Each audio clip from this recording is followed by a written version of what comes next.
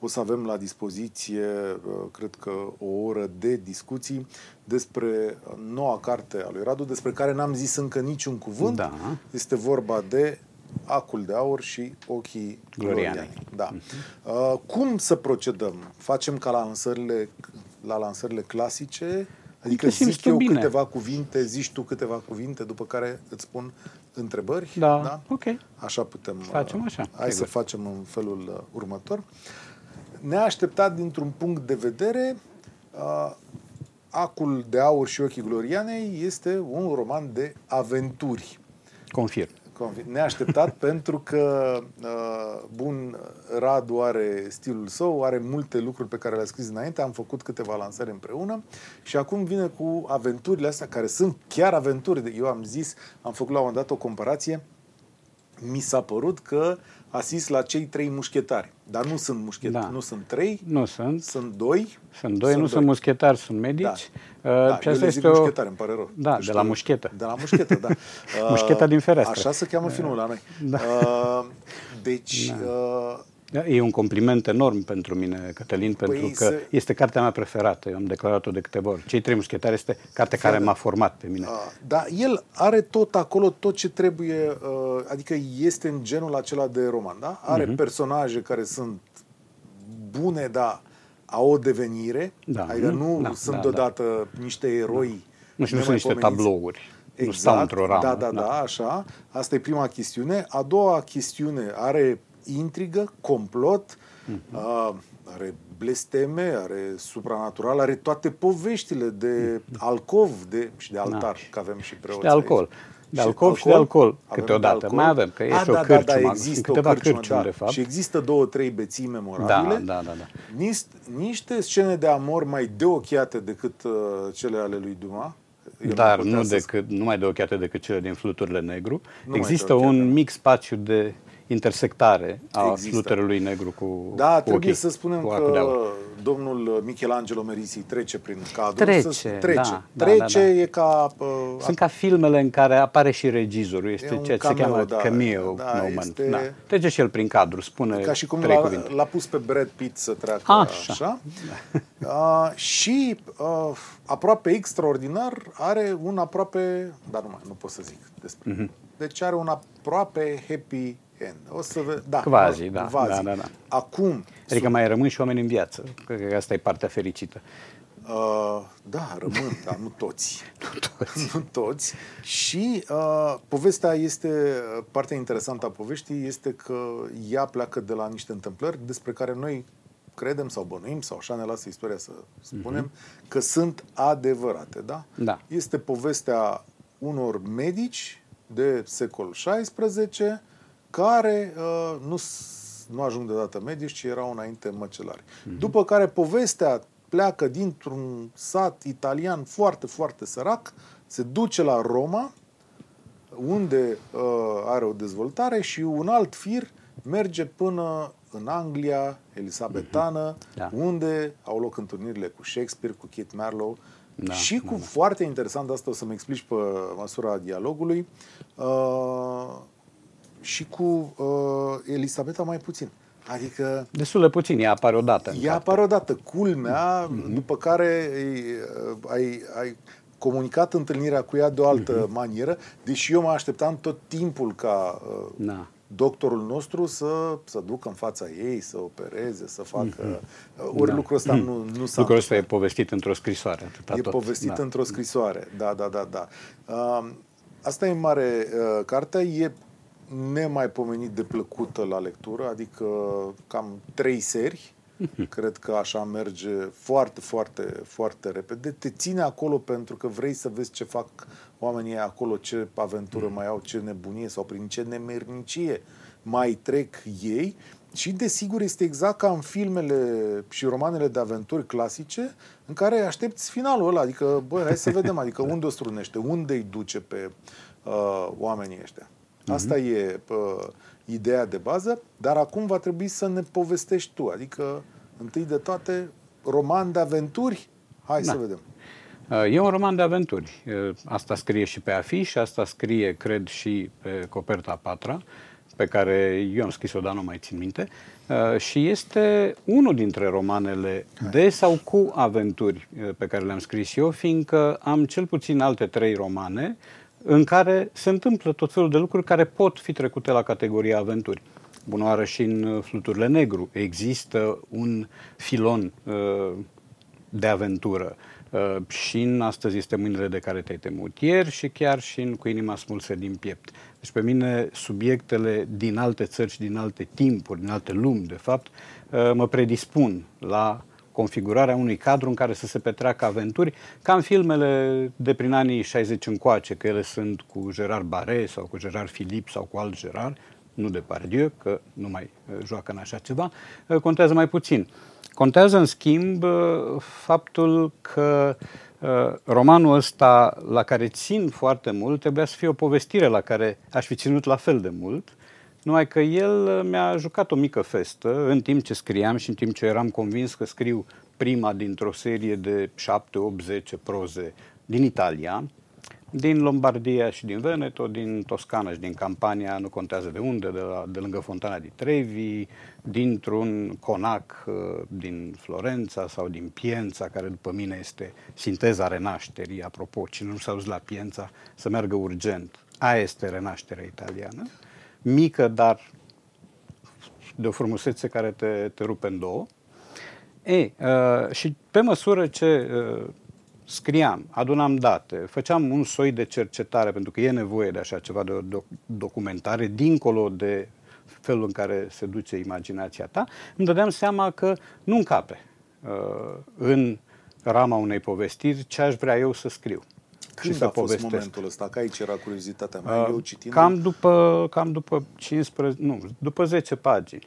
Asta trebuia să fie proza de deschidere a unui volum de proze pe care eu avusesem deja nesăbuința să-l anunț. El trebuia să se numească și se va numi, va apărea totuși și volumul ăla la un moment dat, trebuia să se numească Misterele din Fiumelate. Fiumelate, pentru cine nu știe, este il più breve fiume d'Italia, cel mai scurt râu din Italia și are, nu știu, cred că vreo 200 de metri, pică de pe un versant în lacul Como și pică atât de puternic încât îți dă impresia unui șuvoi de lapte. Și de-aia se cheamă Fiumelate. Și când treci pe caniculă prin dreptul lui, pe cei câțiva metri, temperatura coboară de la 35 la 15 grade. După aia redevine canicular. După vreo 10 pagini mi-am dat seama că nu e rost de o povestire și că în sâmburile acestei povești se ascund ramificațiile unui roman. Unui roman care, din anumite puncte de vedere, seamănă cu Fluturile Negru și am vrut să semene. După cum am vrut să fac din Gloriana, alias Elisabeta I a Angliei, un personaj important, dar discret ca apariție. Ar fi fost, cred, comercial și ușor de conturat jumătate din acțiune în jurul Elisabetei. Dar n-am vrut să fac lucrul ăsta. Am spus, de ce să mă iau la întrecere cu un film în care a apărut cândva Glenda Jackson sau cu un film în care a apărut Cate Blanchett sau un alt film. Nici Papa Clement nu e foarte prezent. Nu e foarte prezent. Papa Clement. Da. El este prezentat, dar nu prezent. Se povestește despre el.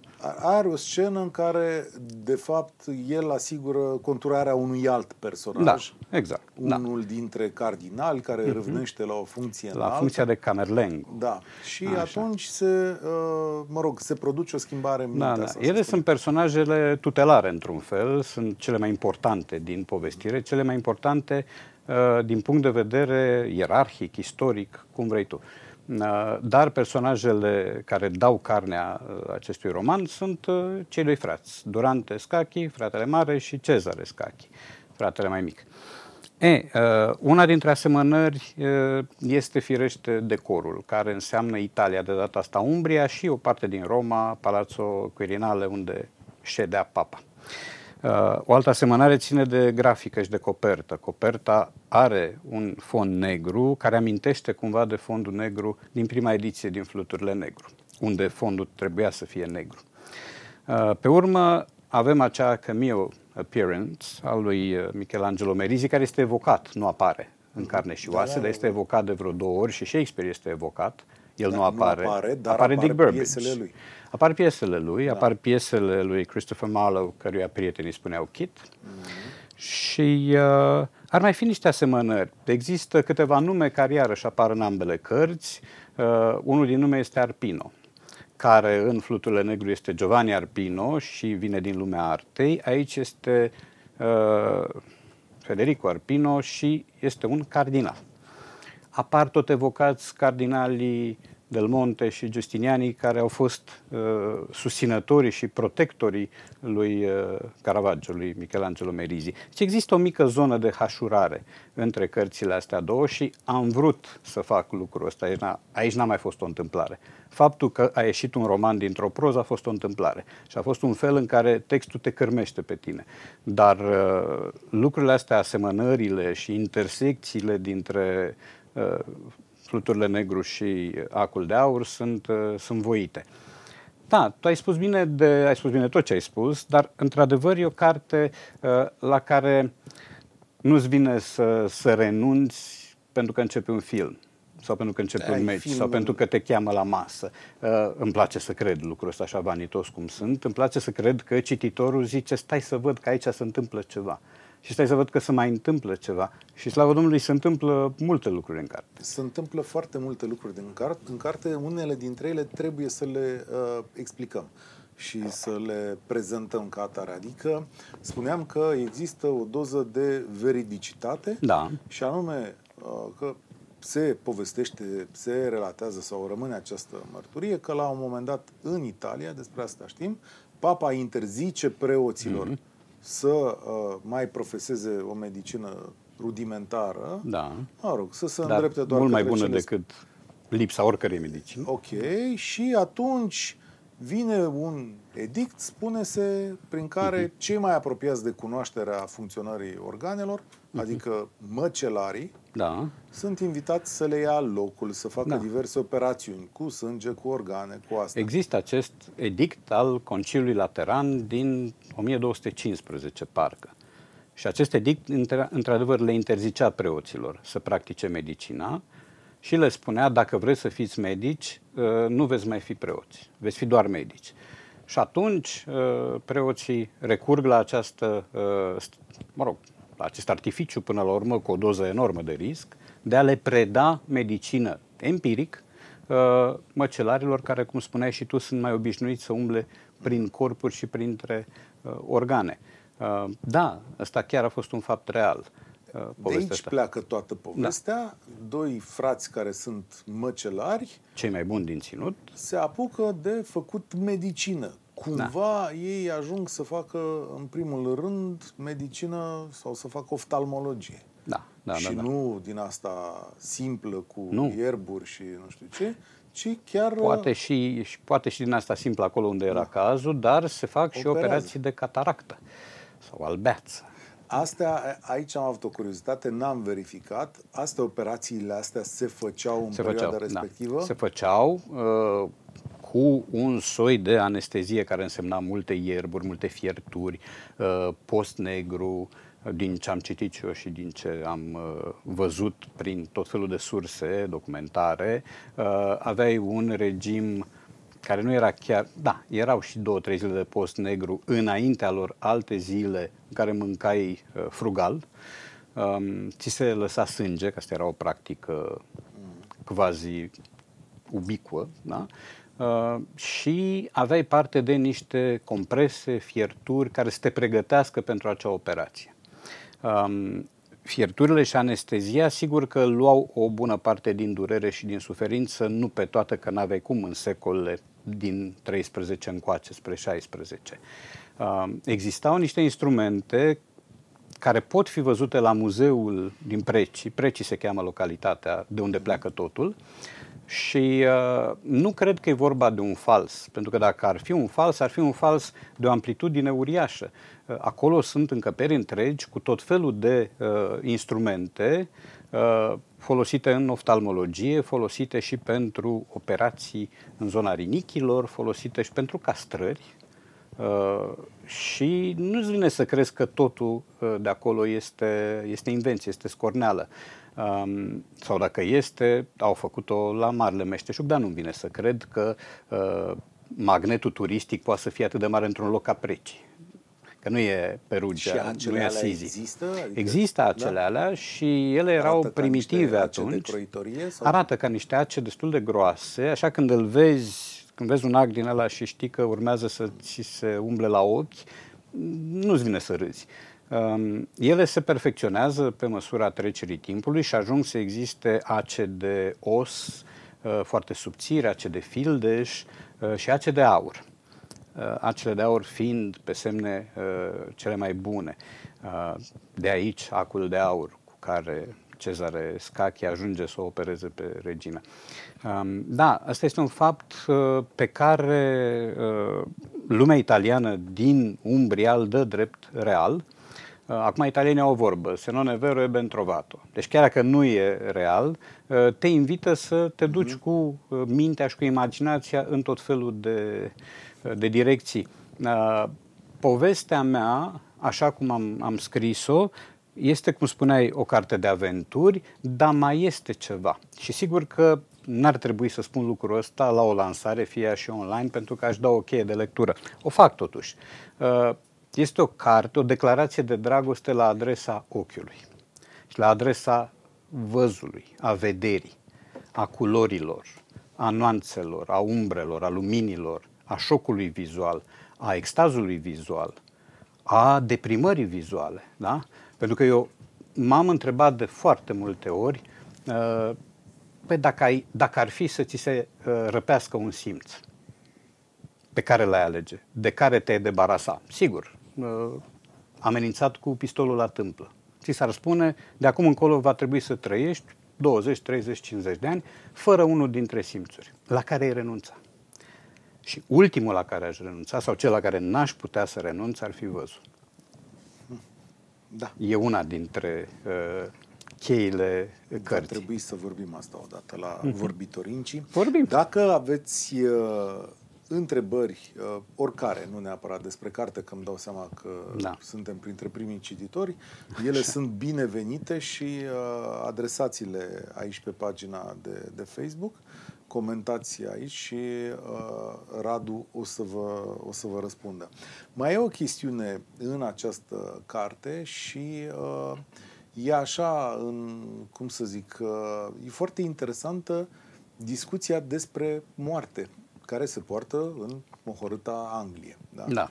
Când Cezare Scachi pleacă să o salveze pe regină, mă rog, să-i repare văzul, el este dus la o seamă de evenimente mai mult sau mai puțin culturale, să spunem așa, și află și povestea, nu știu cum să zic, celui mai cunoscut sau unui renumit călău al epocii, timp în care personajele locului, care și ele ți o intrigă într-un alt plan, trebuie să urmăriți și asta, vorbesc despre moarte, despre execuții, despre modul în care, mă rog, aceasta își găsește loc în viețile lor și este foarte ușor acceptată chestiunea asta. Explicația e simplisimă aici și o să contrariez sau o să rănesc sau o să stupefiez un om care mi este foarte drag și care este soția mea.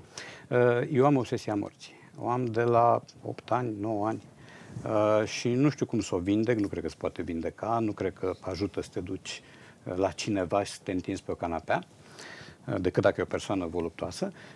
Și obsesia asta îmi vine, țin minte și momentul când s-a declanșat teama de moarte.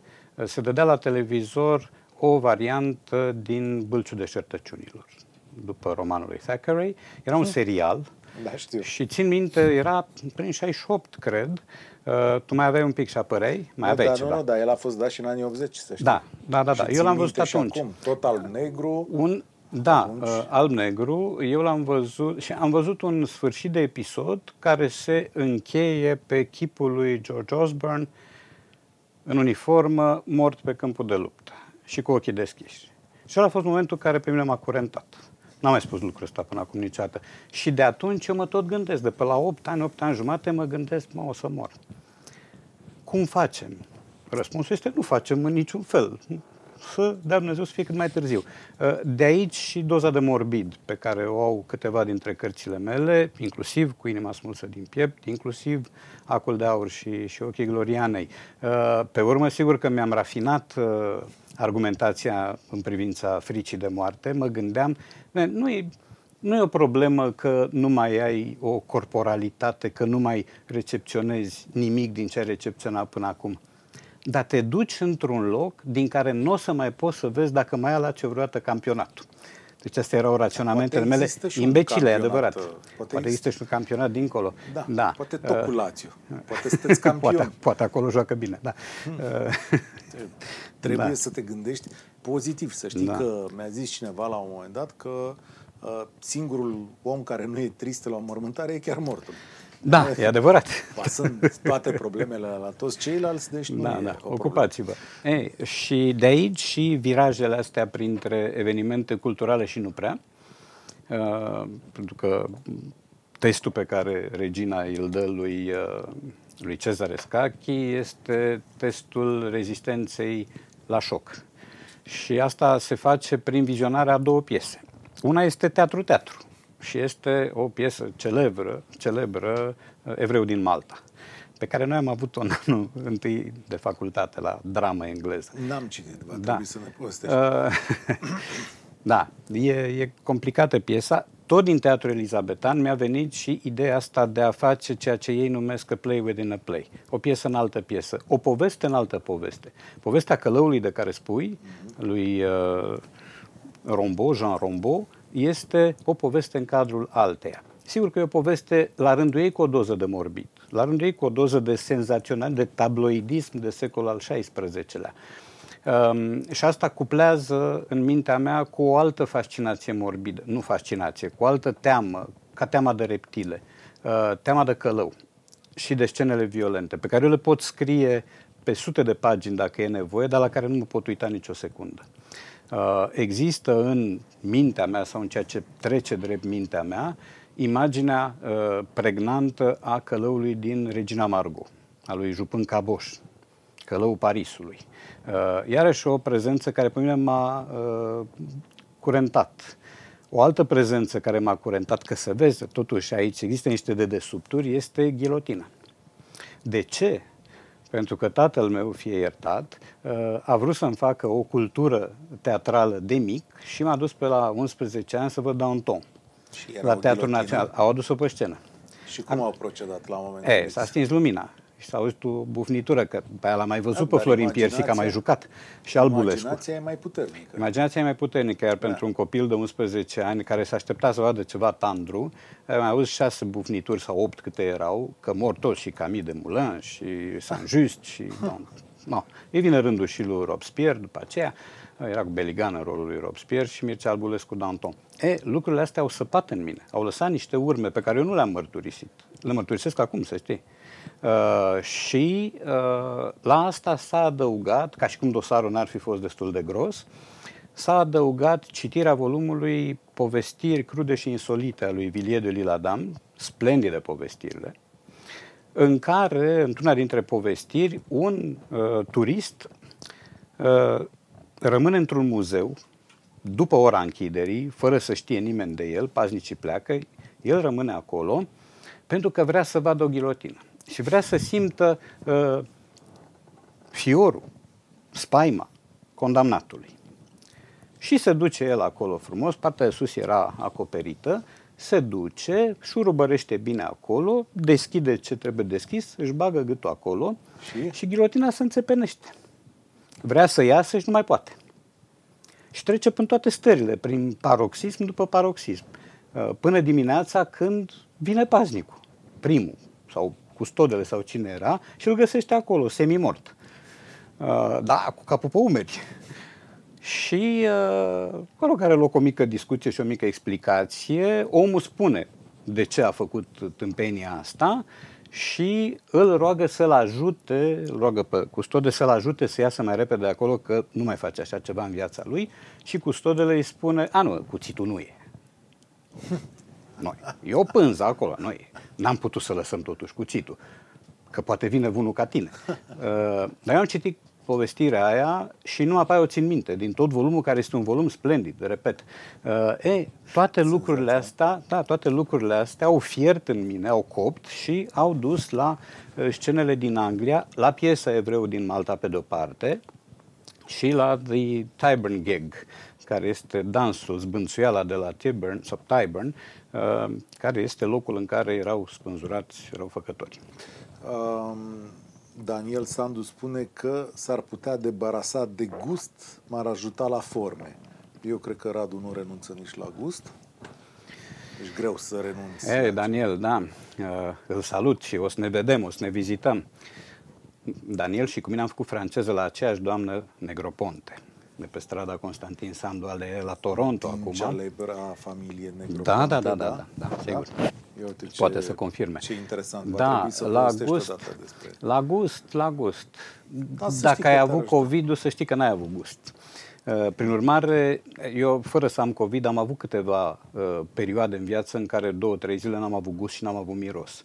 Pentru că era relativ neplăcut. Dar nu-mi dau seama cum ar putea fi să nu vezi. Deci pentru asta trebuie să... n-ai cum să te pui în pielea unui orb. În carte, ca să compensez, îmi dau eu seama acum, chestiunile astea tragice și dramatice, există și niște scene de amor care echilibrează conținutul ăsta morbid, dar au și ele intriga lor și că de fapt de la scenele astea de amor se pun în mișcare foarte multe nebunii, să spunem așa. Nu sunt întâmplătoare. Nu, deloc. Și... Cred că nimic nu e întâmplător în cartea asta și este acolo și o iubire care la un moment dat se îmblânzește și devine aproape casnică, dar care debutează furtunos și debutează prin scenele de care povestești. Și citind acum o carte pe care nu mă sfiesc să o numesc, Apă proaspătă pentru flori, al lui Valérie Perrin, am găsit o definiție minunată a iubirii, într-un titlu de capitol. Întâlnirea cu cineva care îți dă vești despre tine. Mi se pare... Care îți dă vești despre tine. E o splendoare definiția asta. Este ceva fabulos. Să nu-ți dea vești proaste. Nu, îți dă vești. Faptul că îți dă vești înseamnă că existi în continuare, că ești conectat la realitate și la viață și că ai un traseu al tău vizibil cu ochiul liber, amendabil, firește, dar ești cineva în ochii cuiva. Să spun că această carte este, din punctul meu de vedere, foarte... Hai să o mai arătăm, nu? Sau se vede în cadru tot timpul? Se vede. Cred că se vede. Da. Acul de aur și ochii Glorianei este o carte foarte bună dacă aveți copii adolescenți sau preadolescenți. O să spun acest lucru pentru că pot face un pas foarte atractiv și foarte simpatic și cu, cu ușurință pot intra într-o lume în care să le deschidă pofta pentru citit. Pentru că lucrurile se înlănțuie foarte ușor, adică it's a good start. Da. Ea poate fi citită și de adulți, ca dovadă că tu ai citit-o și ai rezistat. Nu, pe asta zic, dacă aveți, dacă aveți copii, după ce citiți, puteți să le dați cartea asta și... Nu de 7-8 ani, dar de nu chiar de la 7 ani, dar cred că de pe la 12-13 și la adolescenți cu siguranță.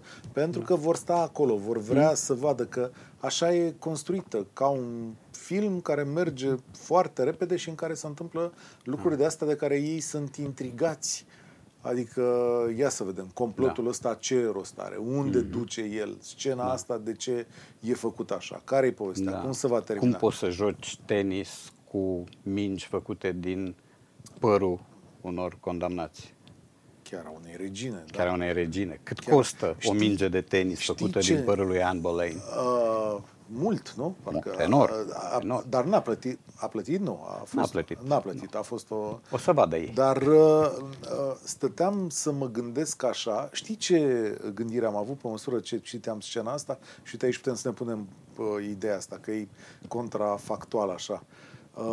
Deci când cetățeanul s-a dus cu părul reginei Anne Boleyn, s-a dus în Franța, și a vândut, regele Francis, și a vândut mingile de tenis făcute din părul ei, cum putea să verifice, asta mi-a stat mie în cap, cum putea să verifice regele că vorbim de persoana asta, adică că e chiar părul ei, că se mai găseau roșcate. Se mai găseau roșcate. Acum, părul lui Anne Boleyn, spun sursele istorice, era foarte lung și avea un fel de mătăsoșenie, cuvântul ăsta nu cred că există, dar tocmai l-am făcut să existe, greu de imitat, greu de egalat.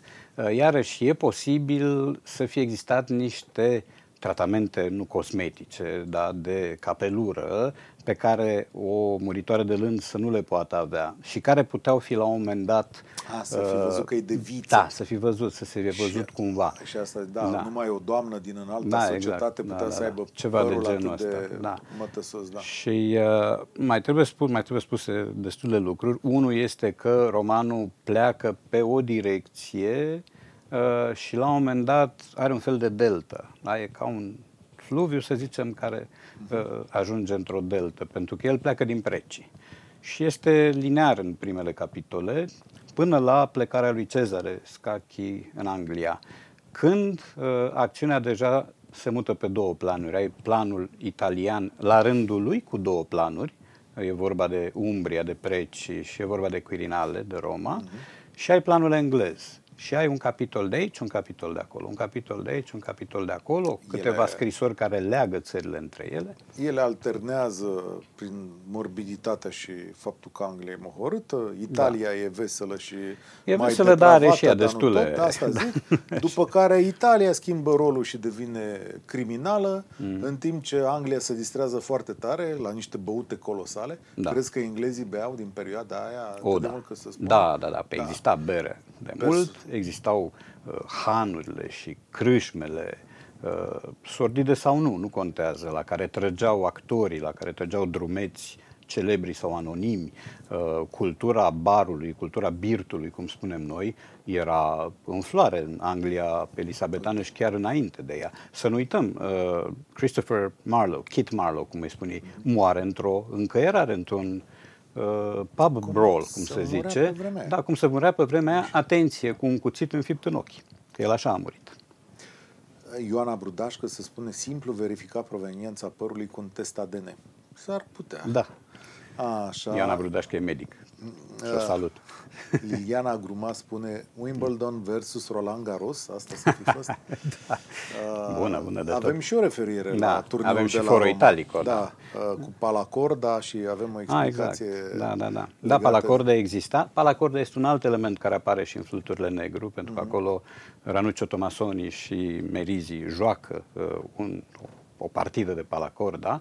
Este tenisul, care a ajuns să se cheme așa, inclusiv în Franța, pentru că francezii, ei cred că au fost primii care și-au dat seama că dacă joci tenis cu mâna, după un sfert de oră ți se umflă palma, nu mai poți să ții nimic în mână, paharul cu vin, da? Și atunci au inventat ceea ce astăzi este racheta. Ei fiind politicoși și în pat, și la curte, și în situațiile de viață socială, în momentul când serveau, îi spuneau adversarului tăne. Da? Adică vezi că vine. Da? Englezii care au talentul de a stâlci tot ce prind în afara granițelor au înțeles tenis. Și așa a rămas tenis. Înțeles la fel, adică dacă venea și la noi. Iuliana Neciu zice, din ce aud mă aștept la un delicios festin literar, abia aștept să o citesc. Apropo. Mulțumesc, Iuliana. Sper să-ți placă. De mâncare? E și un pic de mâncare acolo pe la sfârșitul cărții. Sunt niște rețete. Sunt niște rețete într-unul dintre ultimele capitole. Există o bucătăreasă acolo care face o tocăniță mereu. Da, care face mereu tocăniță. Da, și umple casa de... Da, e Carleta, care este și o bârfitoare de calibru, cu alte bucătărese firește și care abia așteaptă să audă ceva, fie picant, fie important, de la doctorul. N-are de la cine, că doctorul Durante... un personaj foarte așezat. Cast, de-a dreptul. Adică... Da, cast, fără niciun fel de apetență pentru femei. El a fost bănuit la un moment dat de înclinații homosexuale pentru că petrecea mult timp în casa preotului din Preci, dar el acolo învăța latină, de fapt, pentru că visul lui era să scrie un tratat al bolilor, nu neapărat de ochi, al tuturor bolilor, un indice al lor cu mici instrucțiuni și cu mici remedii. Și acest document chiar există, el se cheamă Subsidium Medicine și există. Poate fi chiar consultat, cred. Da. Există și să zicem, o pedeapsă medievală. Să nu mă pui să o povestesc. Nu e antică. E antică? Da. Da, că și acolo zici că e veche. Ei se raportau ca la o pedeapsă veche. Da, există un capitol care se cheamă Din străvechime. Și unde un om este pedepsit pentru un viol. Da. Și pedeapsa este... naturalist e un eufemism. Este o pedeapsă crâncenă. Da, ea exista? Adică a existat, sigur. În lumea antică a existat. Era una dintre pedepsele cele mai rafinate prin cruzime pe care le aplicau romanii. Da, adică era peste răstignire. Mult peste. Bun. Da. Păi, ți-am trezit interesul. Nu, scena, da, și acolo n-aveai cum să o descrii, dacă stau eu să mă gândesc Da. N-aveai cum să descrii scena asta. Da, cred că m-a interesat mai mult să descriu groaza personajului când începe să-și dea seama că nu se mai întoarce acasă. Cred că asta a fost miza episodului, pentru că altfel să povestești pe câteva zeci de pagini cum e unul schingiuit sau pedepsit sau făcut ferfeniță, asta cred că e deja pasé din punctul meu de vedere, că am făcut greșeala asta Cu inima smulsă din piept, unde am la sfârșit un supliciu greu de dus. Adică mă gândeam la un moment dat cu groază, și dacă vine un regizor și vrea să fac un film după vreunul dintre romanele mele, m-am ars. Pentru că mă duc cu mintea departe, că o să mă invite la premieră și o să refuz, pe motivul că nu o să pot să mă uit la așa ceva. Ana Maria Cristia spune așa: de ce Italia, de ce renașterea? Ne-ați putea povesti puțin despre ceea ce vă amplifică interesul pentru această cultură și pentru această perioadă? E simplu. E o iubire nu turistică. Iubire, cu toate dozele erotismului mental pentru Roma. Și, prin extensie, pentru Italia, dar în primul rând pentru Roma. Eu am spus-o în toate interviurile în care am avut ocazia să o fac, că pentru mine nu există ceva peste Roma. Sigur, Italia are toate favorurile lumii. E frumoasă, are o limbă melodioasă, e înconjurată de mare, are relief, are istorie, are tot ce vrei, arhitectură, are genii, are o suprafață de genii pe kilometru pătrat pe care nu au alte țări. Dar astea sunt mici motive. Contează, cred, felul în care te lipești de locul în care te duci pentru prima dată. Eu, pentru prima dată, când m-am dus la Roma, în februarie-martie 2008, și am plecat de la aeroport spre centru, trebuia să mă ciupesc la propriu, ca să mă doară și să simt că trăiesc ceva adevărat. Nu venea să cred. Lucruri pe care le vedeai în filme și despre care citeai, le vedeai acum înșirându-se. Și te uitai aproape contrariat, aproape stupefiat. Și îmi dau seama că boala lui Stendhal, am uitat cum îi spune, leșinul de frumusețe, n-a fost un moft. Deci Stendhal s-a dus la Florența și când a nimerit în fața Domului, la Santa Maria delle Fiore, cum se spune, a căzut în genunchi și a leșinat. Deci poți să leșini de frumusețe. Pentru mine Roma este un leșin prelung, fără simptome medicale, dar un leșin sufletesc. Și mie mi-e dor de orașul ăsta și acum, deși l-am văzut acum un an jumate. De aici și pasiunea pentru alte zone din Italia, nu știu pentru toată, că n-am văzut-o pe toată. Dar dacă mă lași în Toscana sau pe coasta amalfitană sau oriunde în Lombardia, stau acolo ca un colțunaș în unt, cum se spune, da? Și mă gândesc la Bergamo, la orașul de sus, la Città Alta. Este ceva fabulos, adică îți vine să fotografiezi centimetru cu centimetru. Toate locurile, Ravello, de pildă, la Ravello am început să respir accelerat, deci eram în prezența preinfarctului. Nu venea să cred că e adevărat ce văd. De aici. Asta e pur și simplu o iubire fără margini, sau, mă rog, cu marginile foarte vag conturate pentru Italia, pentru Roma, în primul rând. Eu am mai spus lucrul ăsta, care, sigur, e o prostioară. Am spus că dacă aș fi vreodată președintele lumii, aș obliga fiecare cetățean să facă un drum la Roma. Cut că cut. Că unul poate nu înțelege nimic, altul poate se duce la furat, altul poate știu eu ce face, dezumflă un cauciuc de mașină.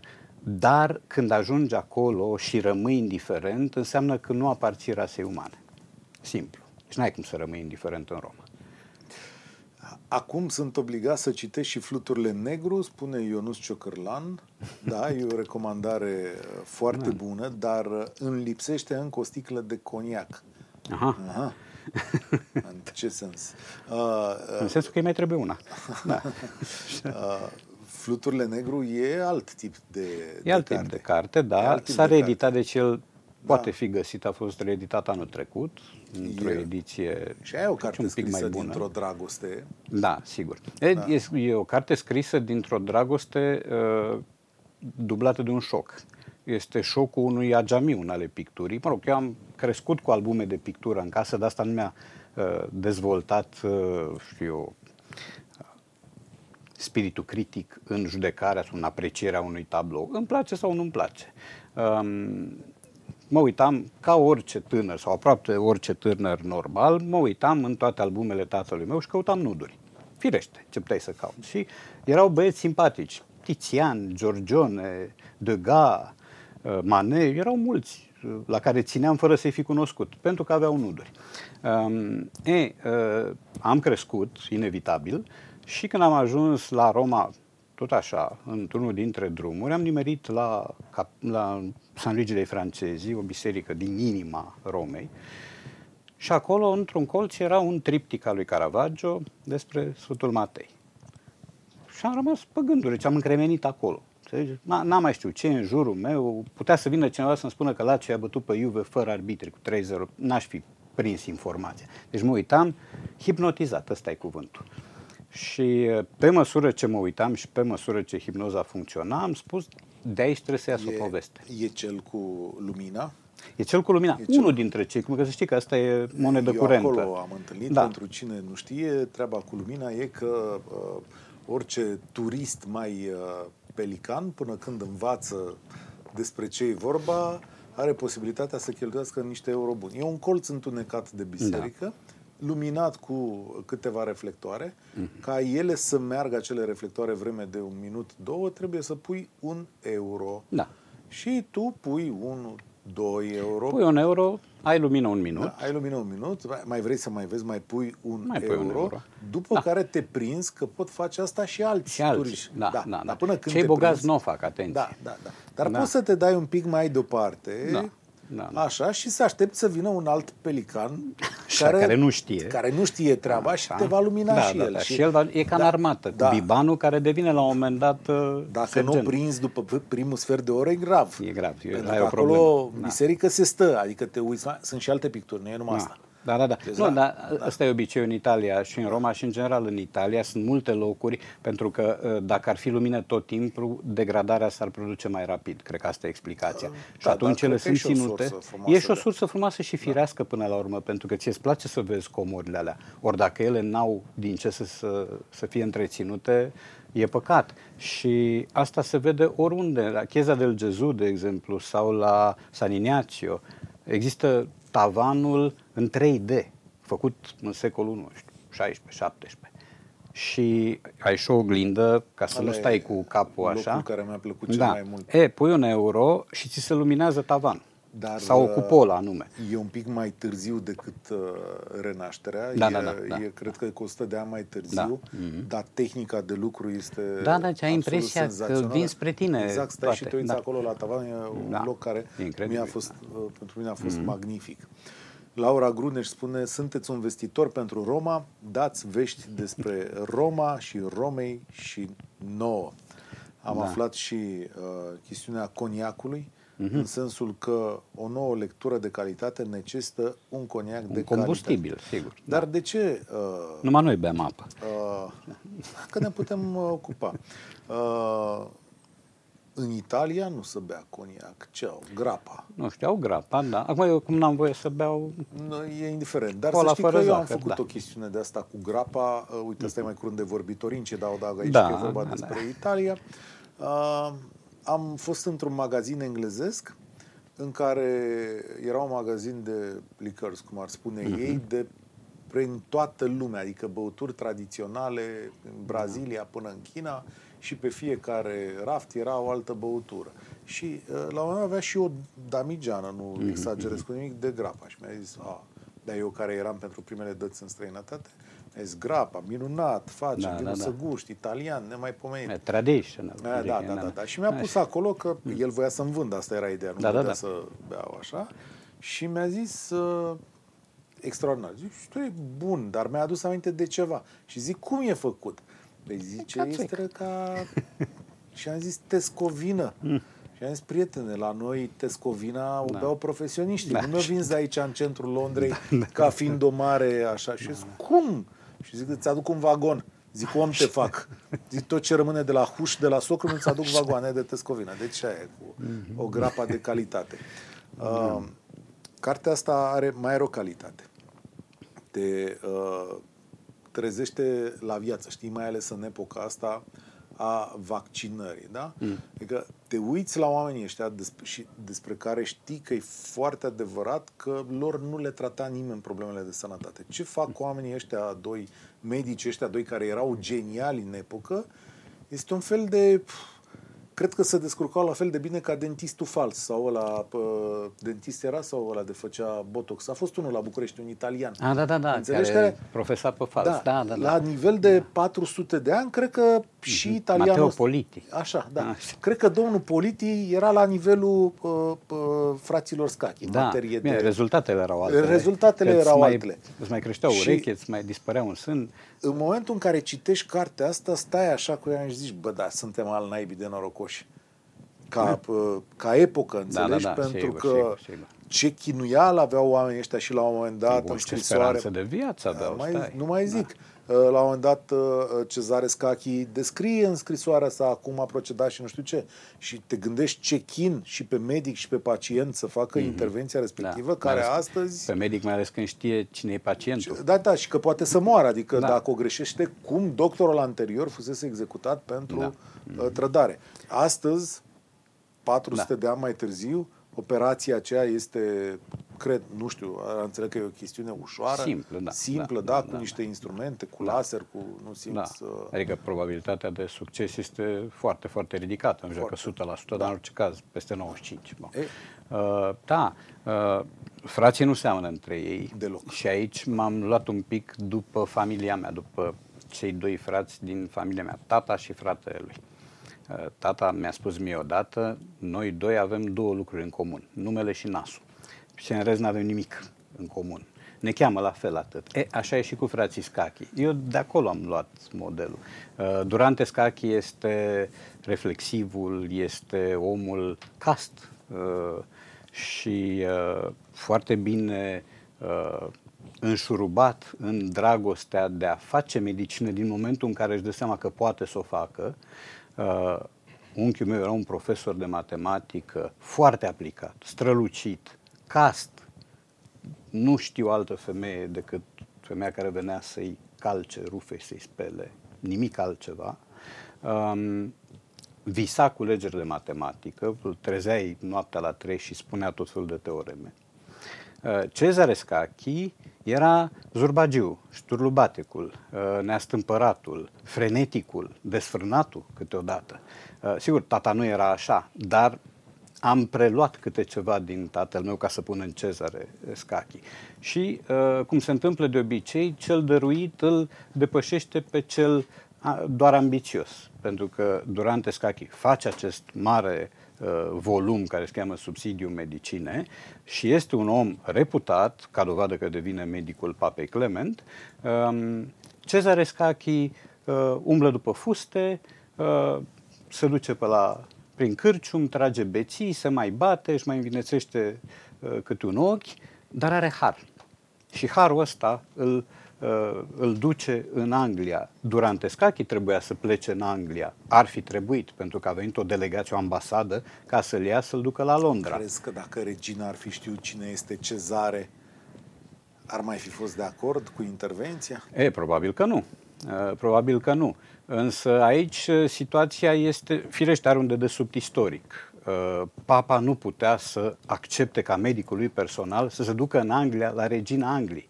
Regina Angliei era fata lui Henric al VIII-lea, care sfidase Palatul Quirinal, îl sfidase pe papă și spusese: nu vrei să-mi dai divorțul de Caterina de Aragon? Păi fac biserica mea. În momentul în care vine să urcă pe tron Elisabeta, ea preia zestrea tatălui ei și firește că are aceeași relație țepoasă cu Palatul Quirinale. Și atunci, Durante neputând și Cezare fiind în vizită la el întâmplător, Cezare pleacă în Anglia.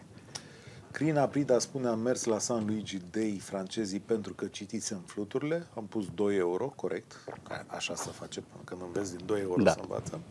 Cât despre sindromul Stendhal, l-am avut în capela Medici în fața mormântului Lorenzo.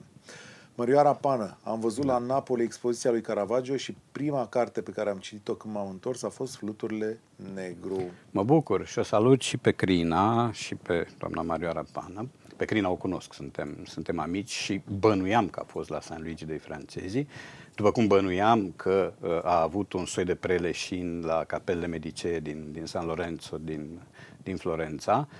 Eu am avut ceva asemănător, mă rog, nu, să nu ne fandosim acum, am avut ceva apropiat de extaz când am intrat la Florența în Santa Croce și am văzut mormântul lui Michelangelo, care este făcut de Vasari. Giorgio Vasari apare din când în când, peste tot. În Toscana, în Roma, în Lazio, peste tot apare, mai și scrie din când în când viețile pictorilor și face un tavan la Palazzo della Signoria, face mormântul lui Michelangelo, face destul de multe, face teribil de multe, de fapt, într-o viață care mi se pare că s-a oprit pe la 60 un pic de ani. Da, și mormântul este orientat în așa fel, este o frumusețe de monument. Este orientat în așa fel încât Michelangelo, că asta era legenda, în momentul când se ridică la ceruri, să aibă în față cupola lui Bramante. Asta e povestea. Eu am stat așa la Pieta. Da. Unde chiar am stat așa. Da, păi așa se stă. Da, exact. Și stăteam și m-am dus, m-am mai plimbat, m-am întors, am revenit. De vreo 2 ori, dacă nu mă înșel, am venit. Păi, am zis, nu, este ireal. Da, așa e sentimentul de ireal. Zic, nu poate face cineva dintr-o piatră așa ceva cu mâinile, adică... Dar tu concepi că un om face 39 de ani niște porți? Deci Caravaggio a trăit 39 de ani cât Eminescu. Lorenzo Ghiberti, face porțile baptisteriului din Florența, lucrează la ele 39 de ani. Tu înțelegi ce înseamnă asta? O viață atunci, în perioada aceea când speranța de viață era foarte mică. Răzvan Chiculiță te întreabă dacă mai este valabilă ideea pe care ai exprimat-o la un moment dat de a scrie o carte despre imnurile unor echipe de fotbal. Ea e valabilă, săraca, dar e persecutată de alte idei care îi iau fața și se pun înainte la coadă. Da, mie îmi surâde în continuare ideea unei cărți despre imnuri, dar o carte care să nu fie o carte de sport. Eu nu mai scriu carte de sport, deci mi-a ajuns fanionul roșu. Însă, într-un imn eu văd multe alte lucruri în afară de o competiție sportivă. Că dacă te testezi pe loc. La ce? La imnuri? Da, suntem câinii roșii, suntem câini adevărați. Da. Să căutăm mult, adică... Da, nu, e vorba de 2 tipuri de imnuri. Celelalte imnuri, da. Dar unele sunt imnuri naționale. Deci nu sunt doar imnuri de echipă. Adică nu e vorba doar de You'll Never Walk Alone, care era un cântec religios, apropo, cu un substrat religios, înainte de a deveni cântec pop și înainte de a fi preluat de galerie, după cum imnul Olandei, Het Wilhelmus, are la rândul lui o temelie religioasă. Eu am un set de imnuri la care țin enorm și printre care nu se numără Marseieza, o să râți, sau poate nu, și îmi place imnul Cehiei, care e sobru, nu chiar funerar, dar are niște învăluiri, niște lucruri molcome care mă trimit cu gândul la Vâltava. Ciudat, pentru că eu i-am văzut pe cehi la bere și nu păreau deloc ca imnul lor. Nu văd de ce să te întristezi la imn. Îmi place cel al Italiei. La Italia este operatic, cum se zice. Senzație. L-am văzut cântat de 100.000 de oameni când Leclerc a câștigat spre norocul meu, nu al lui, că astea sunt ocazii unice în viață, a câștigat cursa de la Monza în fața lui Hamilton. Okay. Nu cred că există ceva mai frumos pe lume. Este, imnul Argentinei este un imn care zici că e compus de Verdi. Da, sunt imnuri foarte frumoase. Preferatele mele sunt imnul Olandei, nu știu de ce, Het Wilhelmus, și Flower of Scotland, imnul Scoției, și imnul Irlandei de Nord, imnul ăla al lor. Mie îmi place. Ahram Nabin, cred că se cheamă în limba aceea pe care niciunul dintre noi nu o stăpânește, din fericire pentru propriile maxilare. Să știi, când cântă ei, adică acolo, când cântă mi se ei. pare momentul ăla. Da. Nu când cântă cetățenii care sunt aduși să cânte, ceilalți. Așa. Și asta este povestea cu imnurile. Ideea rămâne să văd când o să pot să-i dau carnea corespunzătoare. O să fie și niște imnuri, dacă o să fie și niște imnuri de echipă. Dar mă gândesc că nu o să fie imnurile noastre, echipelor noastre. Unele sunt preluate, apropo. Deci Poli pe vremuri avea un imn care era de fapt Yellow Submarine al lui Beatles. CFR Cluj are Oh My Darling Clementine, pe alte versuri. Da, ăla e. Linia melodică aia este. Și mai sunt destule. Două de la Adrian Păunescu și... Da, știu, dar m-aș orienta, dacă o să am și imnuri de club, m-aș orienta spre imnurile de echipe. Adrian Nistor spune, străine. Abia aștept să citesc cartea, iar apoi sper să ajungem cât mai repede pe un pod în Franța. Da, Adi, asta mulțumesc. E ceva mesaj este, pentru tine. Adică e mesaj pentru mine, îl salut pe Adi și promit că o să ne vedem și în Subpământa, știe el ce înseamnă asta. E subsolul librăriei Humanitas din Sibiu. Da, apare la Radu Vancu în romanul lui, că tot vrei să faci un interviu cu el. Podul de care spune Adrian este Podul Diavolului, este titlul următorului roman pe care eu mai mult îl anunț decât îl scriu. E interesant. Da? La un moment dat apare. O să apară, sigur că da. Dar acolo există deja un viraj în structura cărții. Nu, e un singur pod, dar eu voiam să fac o carte pe un singur plan al timpului și dintr-o dată mi-a îmbobocit o idee care mă duce cu gândul în două planuri din două perioade de timp diferite, din două lumi diferite, unde, și ăsta este ultimul spoiler pe care îl dau legat de filmul ăsta, o să apară la un moment dat și André Breton, poet suprarealist, care stătea într-un loc de acolo, din zonă, din Lot, mi se pare, de lângă râul Lot, care se cheamă Saint-Cirque-la-Popie. Dacă vezi locul ăla, nu mai pleci. Posibil. Da. Și eu vreau să văd Roma, spune Roxana. Dar cine nu vrea? Da, mă întreb când să fixez data. Da, spune Roxana. Mulțumim pentru mesaj. Emisiune binevenită. Da, chiar că Roma se poate vizita oricând. Bine, acum se va și deschide Italia din ce în ce mai mult. Se poate vizita oricând. Nu recomand lunile iulie și august.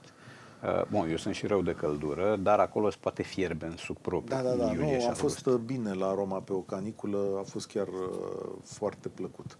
Caniculă foarte plăcută. Da, a fost o caniculă plăcută, că era mai gol așa. Dacă zici. Dacă știi să alegi muzeele bine, nu știu dacă trebuie să știi să le alegi, că sunt atât de multe. Da, bine, te împiedici în ele. Eu am văzut un panou al Autorității pentru Turism din Roma, panou pe care l-am văzut în mai multe locuri și care îți prezenta cele 360 de biserici obligatorii pe care trebuie să le vezi ca turist. Deci trebuie să te duci de 200 de ori sau 200 de ori. Gabriela Praja spune, extazul pe care l-am simțit în fața Pieta m-a făcut să nu mai gust vizitarea catedralei. Mă întorceam mereu la capodoperă. Corect, da. Și cred că mai e un lucru acolo, cel puțin eu l-am simțit așa.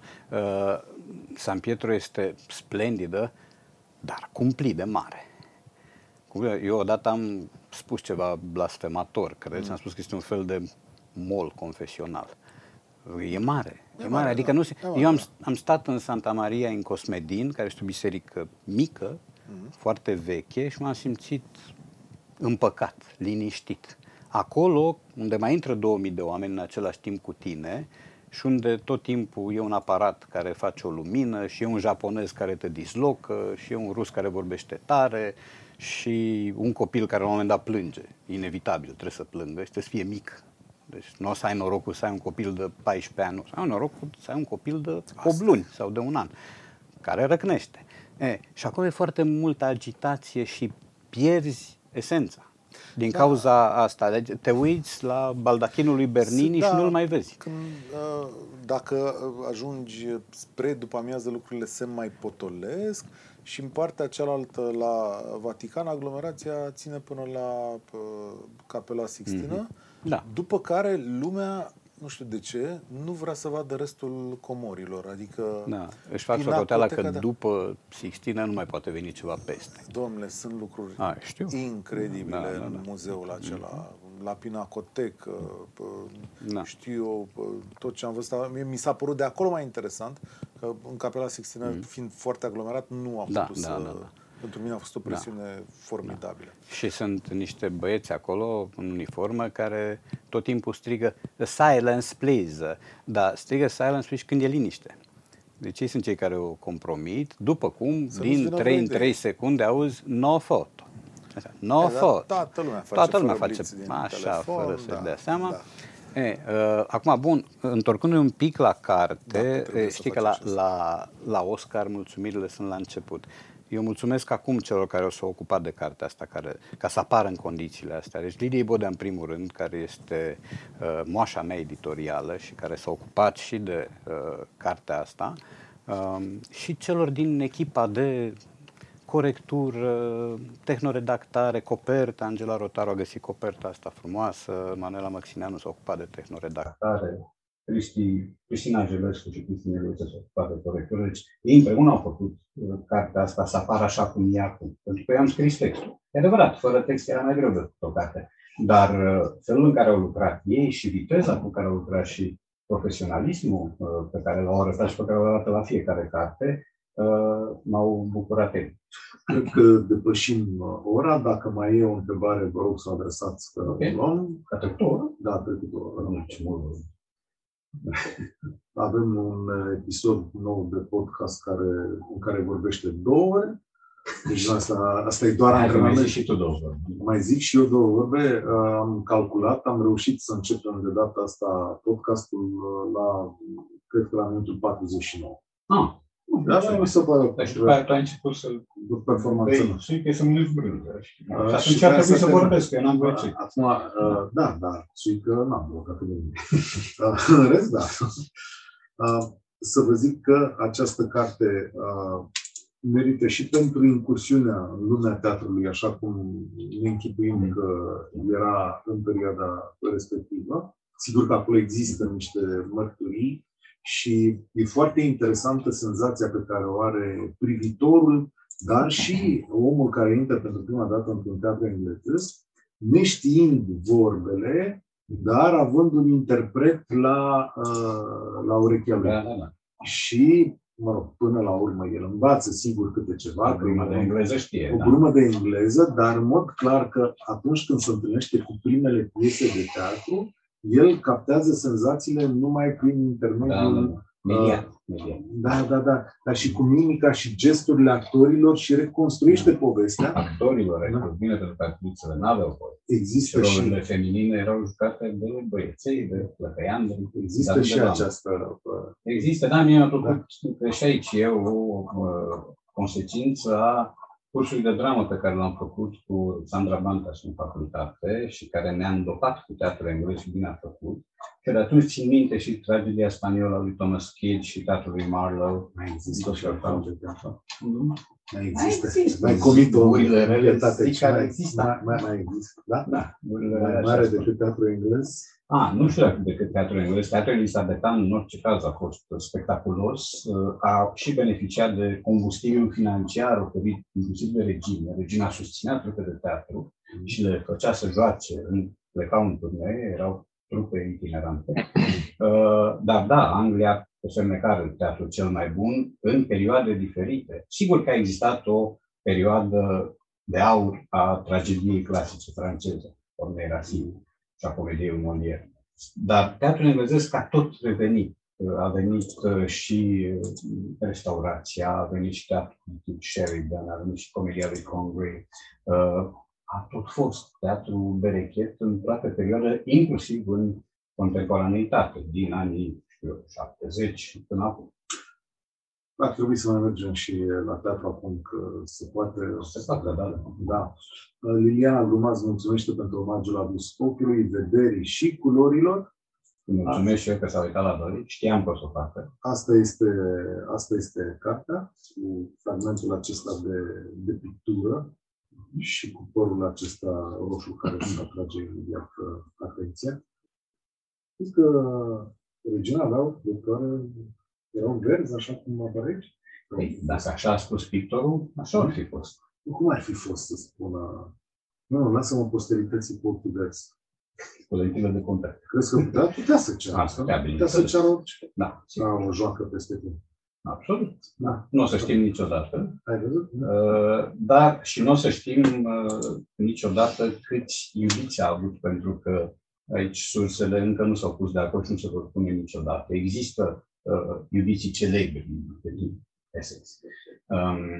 După cum apare și aici o iubire neacreditată istoric, este scorneala mea, este un Andrew Green, care de fapt e un conspirator, un editor și care are o agendă personală, dar nu mai intru în alte detalii. Da. Cu astea fiind spuse, o să vă prindă foarte bine lectura asta, o să fie foarte plăcută. Felicitări! Mulțumesc! Noi ne mai întâlnim, dar zic cu publicul, ne întâlnim la următoarea carte și cine știe... S-ar putea să începem să o lansăm și pe asta dacă ni se va da voie. Dacă aveți timp, cred că n-ai liber de acum să poate orice. Dacă o citiți, am cartea deja de miercuri, am luat-o din Humanitas Crețulescu. Da. Poate veniți și cu întrebări, nu? Cum ar fi să fie o discuție despre Roma renascentistă, o întrunire de genul acesta. Ok, cu toată plăcerea. Mulțumim pentru prezență. Mulțumesc și eu și mulțumesc și ție, Cătălin, că mi-ai suportat odată. O să mai faci, n-ai încotro. Asta e treaba. Asta-s bun prieten. Da. Seară bună și spor la treabă tuturor. La revedere.